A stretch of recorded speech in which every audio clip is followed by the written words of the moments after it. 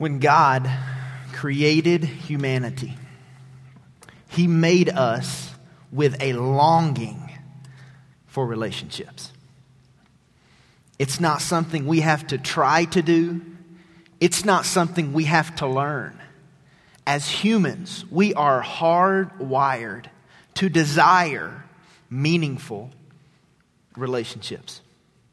That's why we all have such a stirring in our hearts some days when people look us in the eye and say, "I love you," or "I appreciate you," or "I'm glad that you're in my life." We have a longing to connect with other people. And our culture has not only recognized this, our culture has figured out a way to make money off of this.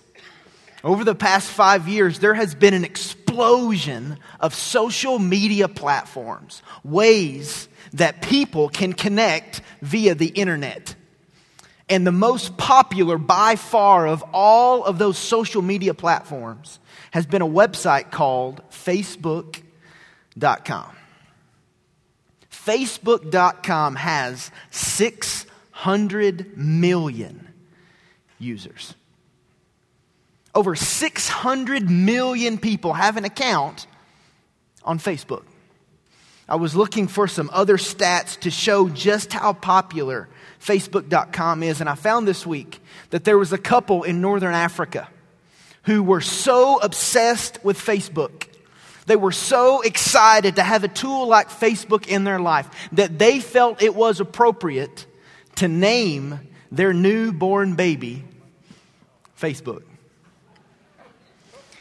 Now, there's a lot of things that I love on the internet and on television, but I don't know that I can name my child SportsCenter or anything in that regard.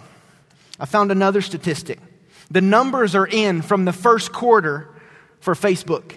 Did you know that over the past 4 months, January, February, March, and April, Facebook has recorded 80 million new users? There's a slide on the screen that makes that a little bit more bite-sized. In the first quarter of 2011, there were 89,000 new users on Facebook every day. Every day for the first 4 months of this year, 89,000 people signed up a new account on Facebook. We have a longing for relationships, and we are looking for ways to express that. And for the past 4 weekends, we've been in a teaching series where we've been trying to get our heart and head around this reality that all of us long for relationships. And our series has simply been called The Social Network. And here's the question we've been wrestling with. What is God's perspective on our relationships? All of us have a ton of them. They look different, they feel different, but what does God have to say about all of these different types of relationships? And every week in this series, we've been addressing from a biblical perspective different relationships. In week 1, we looked at a relationship with God. What does the Bible have to say about a relationship with God? Obvious for us, we believe that one is the most important. But what does God have to say about it? In part 1 of this series, we laid down a defining statement that has really shaped a lot of the stuff we've talked about in this series. And here was a statement. It's going to be on the screen for you. My capacity for loving others is born out of my love relationship with God.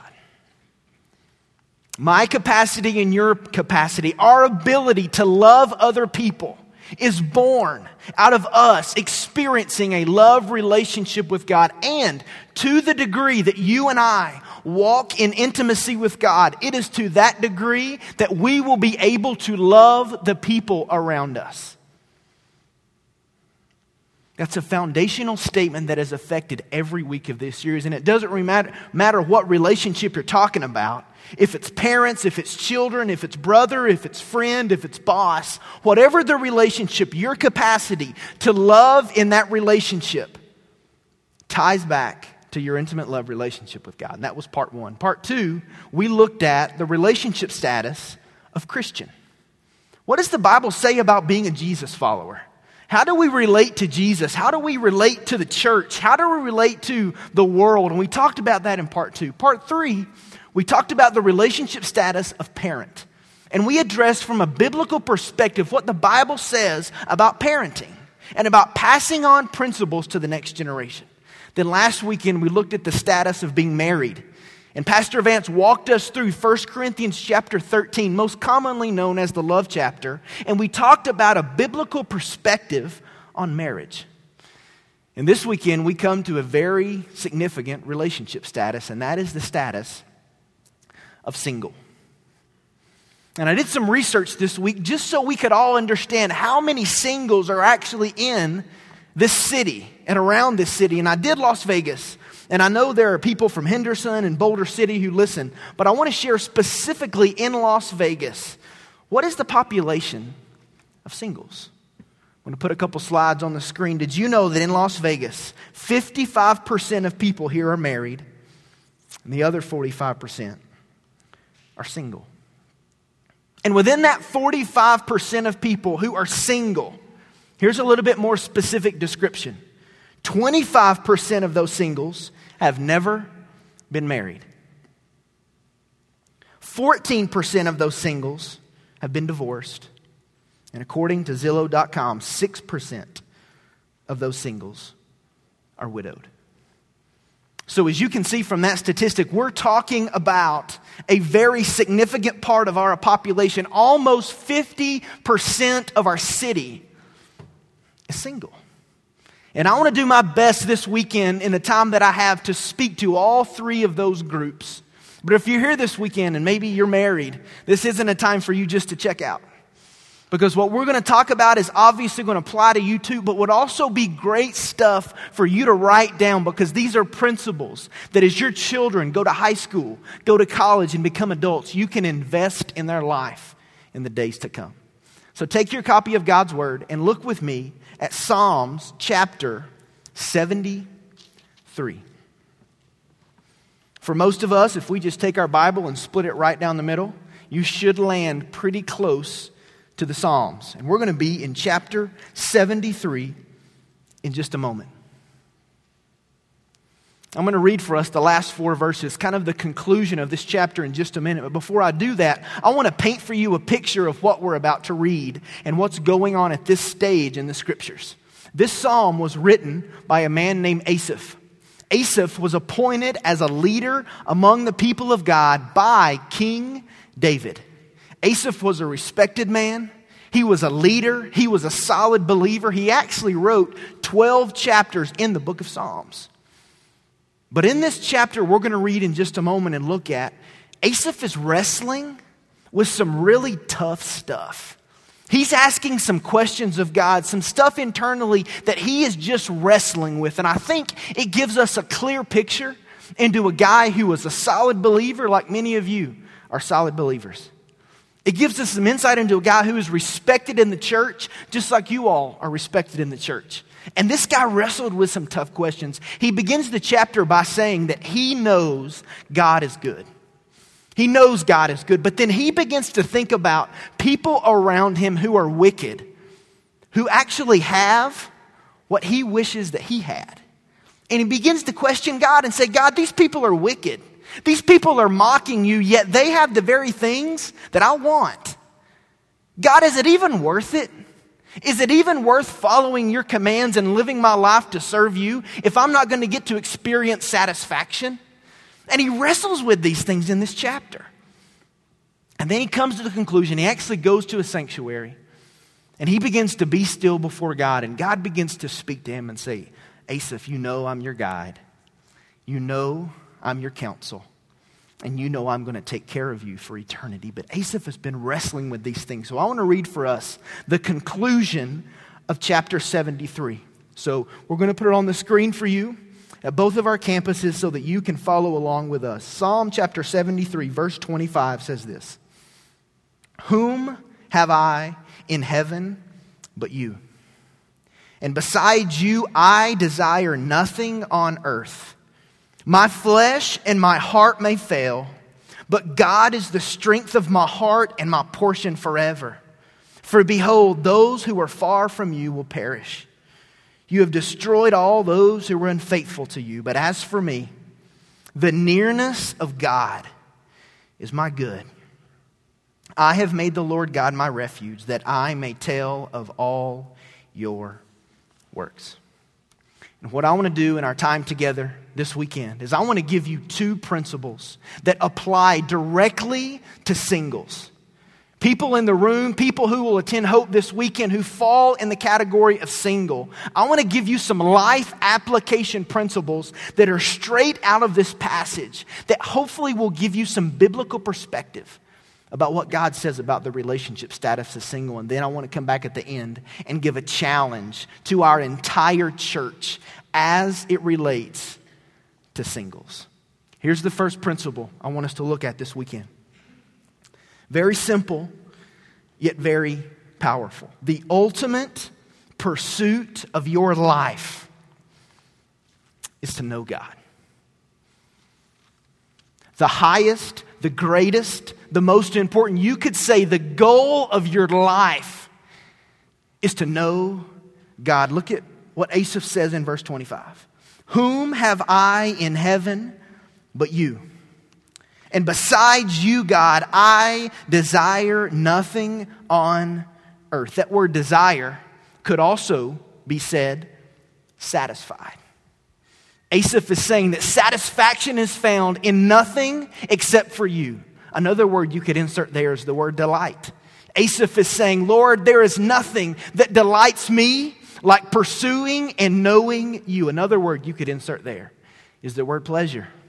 Asaph is saying, Lord, there is nothing in which I experience pleasure apart from pursuing and knowing you. He sets a precedent in verse 25 by saying the ultimate goal, the ultimate pursuit, the greatest aim in my life is to know God. Nothing can please us like knowing God. Nothing can satisfy us or delight us like knowing our Heavenly Father. Well, how does that translate over to a relationship status of single? Well, look at what Tony Evans said in his book, Single and Satisfied. He said, God wants single people to seek Him. Not to seek a mate in the sense that you're on a mission that comes to dominate your decisions and your commitments. You don't need to find the right one. You need to connect with the one who knows where the right one is. I want to read that last line again. You need to connect with the one who knows where the right one is. That's true. And speaks right to the heart of the lie that so many singles in our culture have believed, which is that satisfaction is found in something other than pursuing and knowing Jesus. So many singles think it's too simple. So many singles think it's found in something else. And what happens is they begin to pursue millions and millions of different things and are left empty-handed every single time. And I love the simplicity of this verse 25 in Psalms where he said, look, I have nothing else that can bring me satisfaction outside of pursuing and knowing you, because the ultimate pursuit of your life as a single isn't marriage. It's not relationships. It's not job status. It's knowing God. I want to put a statement up on the screen, and it's going to have kind of a fill in the blank. And here's what it says. It says, I am pursuing blank more than anything else in my life. Now, obviously, in a church setting, there is one answer that is always right, regardless of what the question is. But I want you to think for just a moment about your life, because even though many of us may step up today and say the answer is Jesus, I don't know if we really looked a little bit closer at your life, if that would necessarily be true. I think there's a community maybe in our church, and the way you would fill in the blank, it was something referring to dating. You're a single in this community, and the thing that you're really hoping for, that you're aiming for right now, that you're chasing faster and harder than anything, is a date.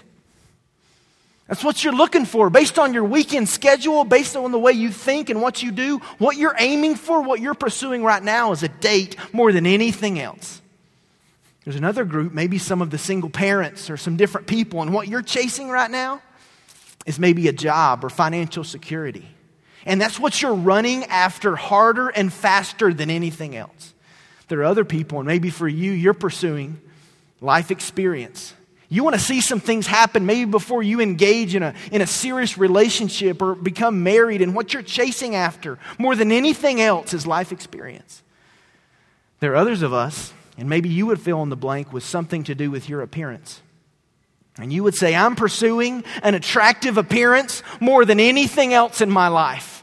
And if that takes surgery or that takes different things, I'm going to do what I need to do to get an attractive appearance, because I believe that's what's going to bring me the real delight that I'm looking for. And I know for a lot of singles, the way you would fill in the blank is marriage. Based off what you think about, where your heart drifts, what comes inside your mind when you see a certain group of people together, what you want, what you're pursuing more than anything else is marriage.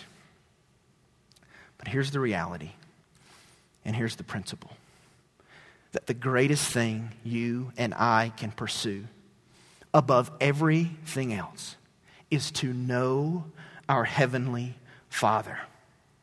Because as we know Him, He transforms us. And by us being transformed through intimacy with God, all of the other relationships, past, present, and future, are made healthy as a result of our love relationship with God. The greatest thing you can do to bring satisfaction in your life today and satisfaction in your life 25 years from now is to pursue knowing Jesus. And for me, I spent a lot of my life missing that principle. Nobody ever told me that. Nobody ever said, look, you don't have to pursue a mate. You don't have to pursue marriage. You don't have to pursue all these things. Your goal, your aim is to pursue Christ.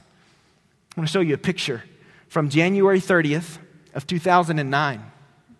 This is a picture of my wife, Shar, and I on our wedding day. We got married up at Mount Charleston, up in the snow, in this warm, cozy lodge with a big fireplace. Pastor Vance actually did the ceremony. And that night, we confessed to each other that we were in it for life. And we both said, I do. And I got to be honest with you. There was a season of my life where I thought that when I got to that day, I had a do-over. That whenever I got to that day where I was actually going to be married, that all the emotional stuff that I struggled with, all of the temptation type stuff that I struggled with, and all of the issues in my life were going to be gone. And so if I could just put the right pieces in place to get to the day when I was married, all of that other stuff would go away. Well, guess what happened? Much to my disappointment, we got married. We went away on our honeymoon, and about a month later, we come back to Las Vegas, and I'm sitting there in my living room, and all the emotions have worn off. And I start thinking, pursuing marriage wasn't the goal. Because if I'm ever going to love my new wife, if I'm ever going to lead my family, if I'm ever going to provide for my family, I must pursue intimacy with God, because in and of myself, that can never happen. The ultimate goal in your life as a single person is to pursue after Jesus. That's what Asaph is communicating here. He's looking up to heaven and saying, God, there's no greater pursuit. There's nothing else that I can pursue that is greater, that is more powerful, that is more perfect than you. And here's what's easy to do. It's easy for all of us to think, well, I'll wait to take this area of my life seriously until this other area of my life is in place. We say, well, you know what? I'll take a relationship with God seriously. I'll take engaging in a church seriously once I actually have a family. Once I actually become a husband or a wife. But guess what? When that happens, it's too late.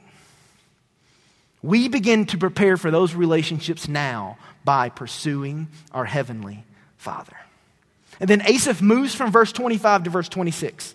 And in verse 26, here's what he does. He begins to talk about some of the struggles for him in his pursuit of Christ. Look at verse 26. He says this. He says, my flesh and my heart may fail. But God is the strength of my heart and my portion forever.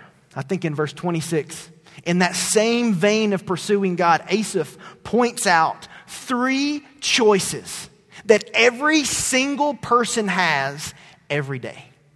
3 very clear choices, and here's the first one.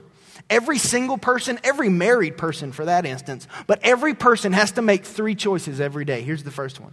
We must choose either to pursue purity or gratify our flesh.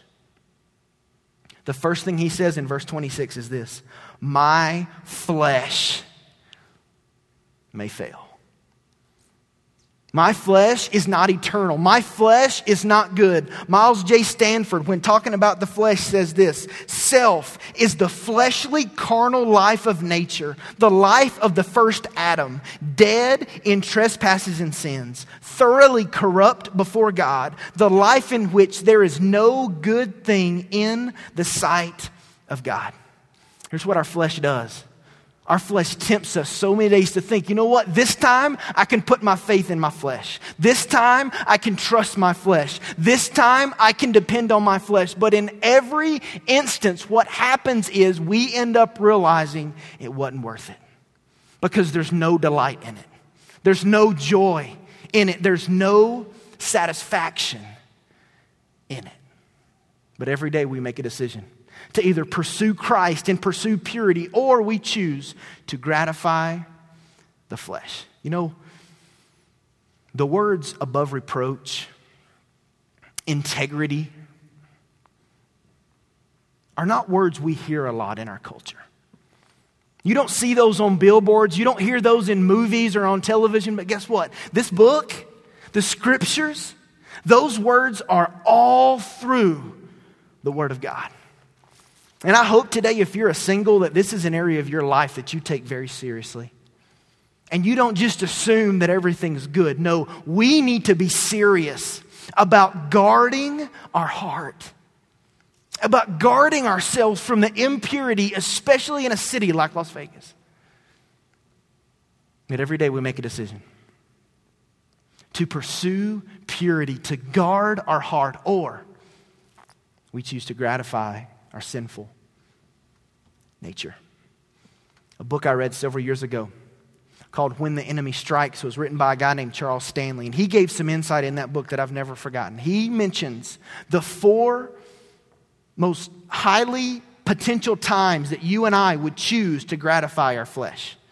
That even though we know the right words, we know what to do, we know what not to do. There are 4 times that for you and I, when we're caught in these moments, almost every time you and I will choose to gratify our flesh over pursuing purity. And it's an acronym. It's the word HALT, H-A-L-T. And here's what he says. The time that you and I are most likely to gratify our flesh is when we're hungry, angry, lonely, or tired. That in those moments, we are most likely as humanity to choose to gratify our flesh versus pursuing after purity. When we're hungry, angry, lonely, or tired. And here's why that's so important for a single person. Because most of the time, especially younger singles, they're the ones who think at 1 o'clock in the morning, it's a good idea to go to McDonald's. That they don't have a curfew and they're out all night doing different things. And I'm just telling you, if that's you and you fall in that category, you need to guard your heart. Because more than likely in those moments, you are wide open to falling into some type of temptation that would force you to gratify your flesh. You know, going up through high school, I was really messed up when it came to just relationships. I just didn't get it. I thought it was something for me and I could do what I wanted to do. And I was introduced to a book that I want to recommend to you if you're a young single or maybe you don't really have a clear idea of what a healthy relationship looks like. And it's a book by a lady named Elizabeth Elliot. And it's called Passion and Purity: Learning to Bring Your Love Life Under Christ's Control. This was a game changer for me. So much so that when I read this book, I realized just how messed up I was and I spent the next year of my life abstaining from any type of dating relationship. I said, I'm not ready. I need a year of simply pursuing Jesus and not paying attention to any other dating relationship. I'm just going to focus on my relationship with God. And so if you're here, maybe a younger single, or just want some clarity about what a healthy, pure relationship looks like, this book would be a phenomenal resource for you to check out. But that's the first choice that we make every day. To choose to pursue personal purity, or we choose to gratify our flesh. Here's the second choice that Asaph points out in verse 26. The second one is to believe the truth or to follow our emotions. He says not only my flesh may fail, but he says my heart may fail. What goes on inside of my heart is not the truth. What goes on inside of my heart is not eternal. And he says every time I've looked and thought that I could depend on my heart and the emotions that were going on inside of me, I have been wrong. And every day when you and I wake up, we make a choice. Either to believe the truth that we know in the scriptures or to follow the leading of our emotion. Now, we are emotional people. And where there's nothing wrong with being emotional, there's something wrong and very dangerous when we choose to believe our emotions to be the truth. Because people will do crazy stuff when they're wrapped up in their emotions. Stuff that we would never normally do if we're thinking straight. When we get wrapped up in our emotions, every single time we do things outside of God's design. But every day we make a choice. We make a choice to say, I'm going to stand upon the truth that I know in the scriptures, or I'm going to make the choice to believe my emotion. But listen, kingdom living is not based on your emotions. Living in the context of the kingdom of God, pursuing a relationship with Jesus, is not built around our emotions. It's built around what's true. And I pray as you make the choice every day, that you'll choose to disregard and understand that your emotions, your heart will lie to you. But that you can trust and believe the words of God. But there's a third choice that Asaph gives us in verse 26. Not only the choice of purity or gratifying the flesh, he also mentions believing the truth versus following our emotions. But the third choice that he gives us here is to trust God or to doubt God. The rest of the verse says this. It says, my flesh and my heart may fail, but God is the strength of my heart and my portion forever. Every day you and I make a choice to believe that God is in control and has our best interest at heart, or he's not in control. And he's just doing his own thing. Speaking of this last word, portion, C.H. Spurgeon said this. This is a metaphor taken from the ancient custom among the Jews of dividing inheritances, whereby everyone had his allotted portion. As if he had said, God is not only my rock to defend me, but he is also my portion to supply my necessities and to give me the fruition of all good. That's what the scripture speaks here when it talks about that God is our portion. God is going to give us what we need when we need it. And all of us have the thoughts that say, you know what, I'm discouraged, or I'm scared, or I don't understand, or this doesn't make sense. Pastor Vance gave us a principle a couple of weeks ago that I want to put on the screen. And if I was guessing, some of the people who have a very hard time really embracing this principle are singles. Because in most cases, singles have a lot of questions. They have a lot of things that they don't understand. Let's put that slide up on the screen. And here's the principle that Pastor Vance gave us. God has a plan for my life. And it's a good plan. I want us to read that out loud, both here at Silverado and also in Boulder City, off the screen. 1, 2, 3. God has a plan for my life, and it's a good plan. That's true. And the scripture in verse 26 says very clearly that God wants to give us our portion. He has a good plan for us. And I know in my life, the times that I doubted that the most is when I felt like God was withholding from me. And I would look at the people around me and say, well, God, they have that. Why can't I have that? God, they're experiencing this. Why can't I experience this? And I felt like my Heavenly Father was withholding from me. But here's what I've come to understand on the other side. The whole time, God wasn't withholding from me. God was protecting me. God was protecting me from myself. He was protecting me from my own fleshly desires. And as we navigate through life, every day we will make a choice either to trust God's plan or doubt God's plan. And I pray that by faith, on a regular basis, you can believe this principle that God has designed something for your life, and it is a good plan. The first principle that I want to speak to every single in the room this weekend is that the ultimate pursuit, the ultimate aim of your life is to know God.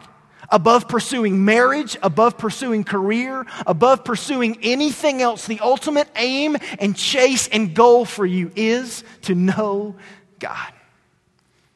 Here's the second principle I would love just to share with you this weekend.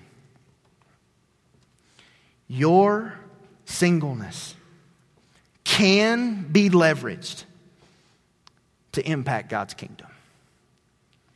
The season of life that you're living in right now as a single, it can be leveraged. God can use it to expand His kingdom among the nations. There are some people who would say that if you're married, you have a greater likelihood of being used by God than a person who is single. That in no way aligns with the scriptures. I had people tell me that. I was ordained into the ministry at 21 years old. And the night of my ordination service, someone said to me, Travis, God is using you in a great way. But God's going to use you in an even greater way once you get married. That was a blessing. And I think sometimes we begin to operate as if God can use a married person, but God can't use someone who is single. And that is just not the truth. Tony Evans says this: your calling as a single person is not just the current status you happen to be in. It is a part of your divine calling. The problem today is that many singles have differentiated their status from their calling. This creates trouble because it can lead them to focus their energies on trying to change their marital status while missing their calling as singles. If you're a single, your singleness is not just where you happen to be right now. It's where God has you right now. And there's a world of difference in those two outlooks. Your singleness can be leveraged to impact the kingdom of God. Look at what he says in verse 28. Asaph says, for me, the nearness of God is my good. You could also translate that as best. God being near me means my best. He says, I have made the Lord God my refuge, that I may tell of all your works. Asaph does a link here between God being near and us sharing in his activity. And for every single in the room, I would love for you to embrace this weekend that as you pursue God, as you pursue Christ, and he presses his life out through you, you will be used in the context of the kingdom of God, regardless of your relationship status. Here's what I believe God is hoping for you. He's wanting you to get to a place that even though there's emotions, even though there's flesh, even though there's a lot of stuff going on inside of you, you can truly say in your heart of hearts, God, regardless of where you lead me, Jesus, I believe you are enough. That's a big moment. A lot of people aren't ready to say that. But I believe as we find ourselves there saying, Jesus, apart from the status or the relationships or the dating or the job or all these other things that I'm being tempted to pursue, Jesus, I believe you're sufficient. I believe you're enough. We will see God take those people to a new level and use them in his kingdom. 2 ways I want to share with you that God wants to leverage your singleness to expand his kingdom, and we're going to be finished. Here's the first one. God wants to leverage your time. God wants to leverage your time as a single individual to impact his kingdom. In most cases, those who are single have more time to serve, more time to invest, more time to get involved in what God is doing than those who are married. There's just more time available. And here's what I hope. I hope that if you're a single and you do have that amount of time, that you're not wasting it. That you're not spending that time doing things for yourself, spinning your wheels, but you are conscious and maybe even tonight begin to ask God, Lord, how can you use the abundance of time that I have in my life right now as a single person and leverage it to expand your kingdom? Here's the second way God wants to use you. God wants to leverage your opportunities. There are people in your life right now because you're single that if you were married, wouldn't be in your life. And I hope for you as you navigate through the circles of influence that you have, that you're constantly asking the question, God, I know you want to use me. I know you have a good plan for my life. Who around me do you want me to begin to invest in? Do you want me to begin to love and care for who is in my circle of influence right now? God wants to use the opportunities you currently have as a single person to expand his kingdom. The goal of your life is to know him. And he wants to use this season, this time of singleness, to expand his kingdom. So with all that being said, I want to ask every person in the room a question. And I hope this is a question that challenges you. I hope this is a question that maybe makes you reevaluate how you've been operating for the past season of your life. Specifically, if you're in the room and you have a family and you're married or maybe you're older, here's the question. How is God leading your family to serve the singles in this church? There are people sitting all across this room who are single. You know what they would love to see? You know what I would have loved to have seen when I was single? More people step up and say, you know what? I want to show you what a healthy family looks like. I want you to come over this weekend and let's just hang out. Not a Bible study, not talking spiritual, just hang out with me and my family, and I want to show you what a healthy family looks like. Maybe God would lead you to serve and you would say, you know what, once a month, I'm going to find a single in our church, and I'm just going to take them to lunch. And I'm just going to encourage them. I'm going to ask them about their time with God. I'm going to ask them if they have any questions just about life in general. Maybe for you, you would begin to invest through writing cards or sending emails or giving phone calls to people who live in the context right now of this city, a very transient city, and just say, I want to encourage some people. There are a list of ways that you can begin to serve singles in this church who are longing for someone just to walk up and put their arm around them and care for them. Maybe God would put in your heart to begin to really invest in some single parents who, quite honestly, are struggling. I have no idea how God might prompt your heart, but I want to challenge you tonight as we move to a time of invitation in just a moment to ask God, Lord, how would you use me? How would you use my family to serve the singles that come to this church week in and week out? If you're single here, I hope for you your ultimate pursuit is knowing him. I hope that you recognize God desires with great passion to use you in his kingdom. Not tomorrow, not next year, but today. And I hope for us as a church, we can begin to look around us and see how we can serve people, singles right here in our fellowship that desire a deeper level of relationship, that desire people to care for them, to mentor them, to walk with them.